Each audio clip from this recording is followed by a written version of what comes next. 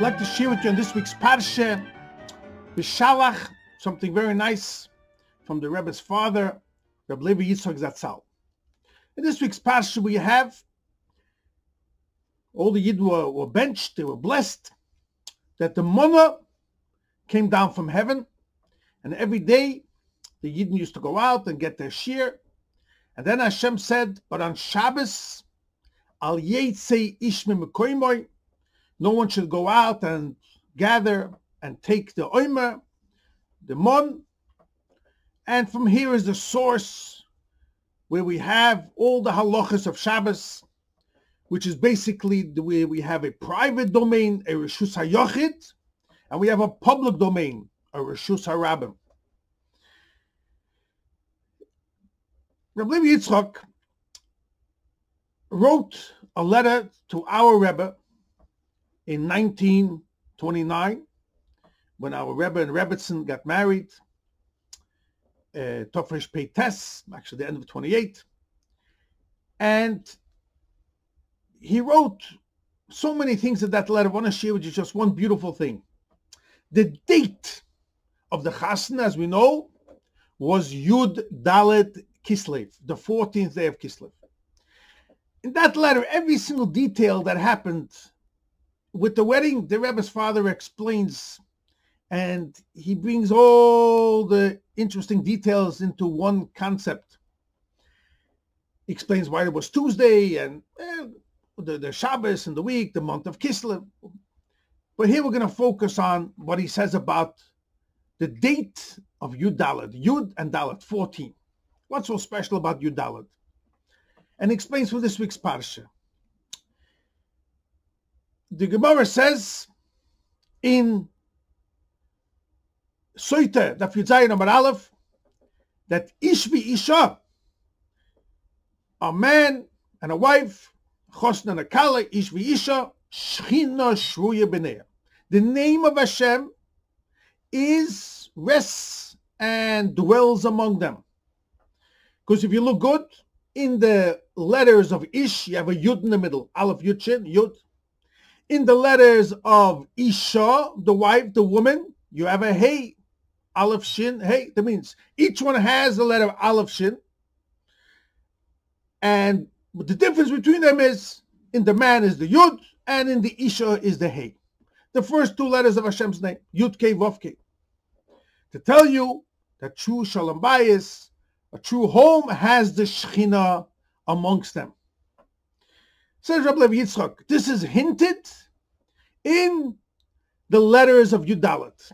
And he brings down what the Arizal explains, a very beautiful thing. The Gemara says in Shabbos, Daf Vav Bar Aleph, and is brought down in Shulchan Aruch and Alter Rebbe, what is the shiur of a Reshus HaYochid? The shiur of a Reshus HaYochid is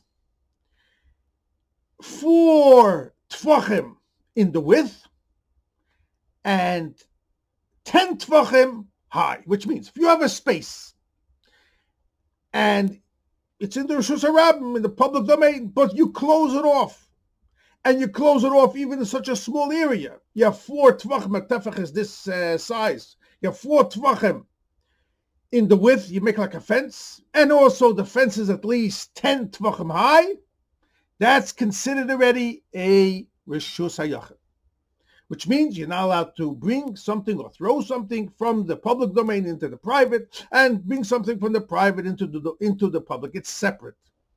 Now, when Chassidus explains, many Mamorim, Dr. Rebbe says it's in Tanya, Perik Lamed Gimel at the end, so many Mamorim about this, that the difference between a Reshus HaYochid and a Reshus HaRabim, Reshus HaYochid shows this is a private domain, symbolizing to the true owner of the world, which is Hashem.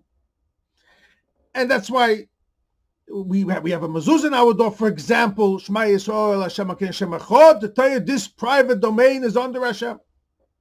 A Reshus HaRabim shows with its many, Hashem is more concealed over there, and that's the world of Klippa.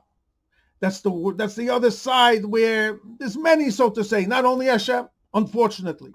Hashem is concealed over there. In a Reshus HaYochid, that's the one.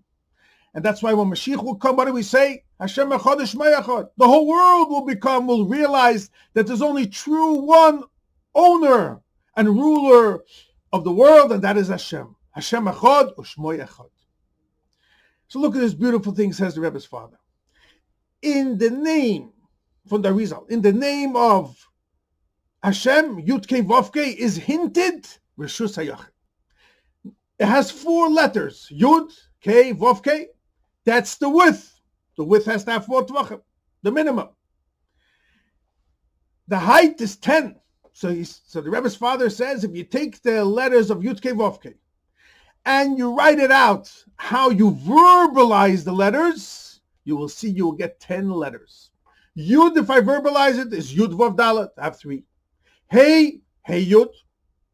Vov, Vov, Yud Vov. That's how you, Vov. You're saying it twice. You spell it out. You write it out. Vov, Yud Vov. And the Hey again, Hey Yud. How many letters do I have? What's called Bimilui when I express it and verbalize it? 10. Yud Kei Vav Kei, and then I have the Milui. Again, Yud Vav Dalet, Hey Yud, Vov Yud Vov, Hey Yud, 10. So in the Shem of Havaye, Yud Kei Vav Kei is hinted. Hashem is the true ruler of the world. Hashem echad Shmo echad Reshus HaYachid. And this is what the Rebbe's father hinted to our Rebbe. Your chasna is your dalet. The Gemara says that Shechina Shruya, you have Hashem's name amongst the Chosn Kala. And your chasna is on your dalet, hinting that this couple, the Rebbe and the Rebbetzin, they will bring the world to its ultimate completion, that the whole world should become a Reshus HaYachid. Yud, Dalet, 10 and 4, symbolizing Hashem's name, Shechina Sheruya Beinayim.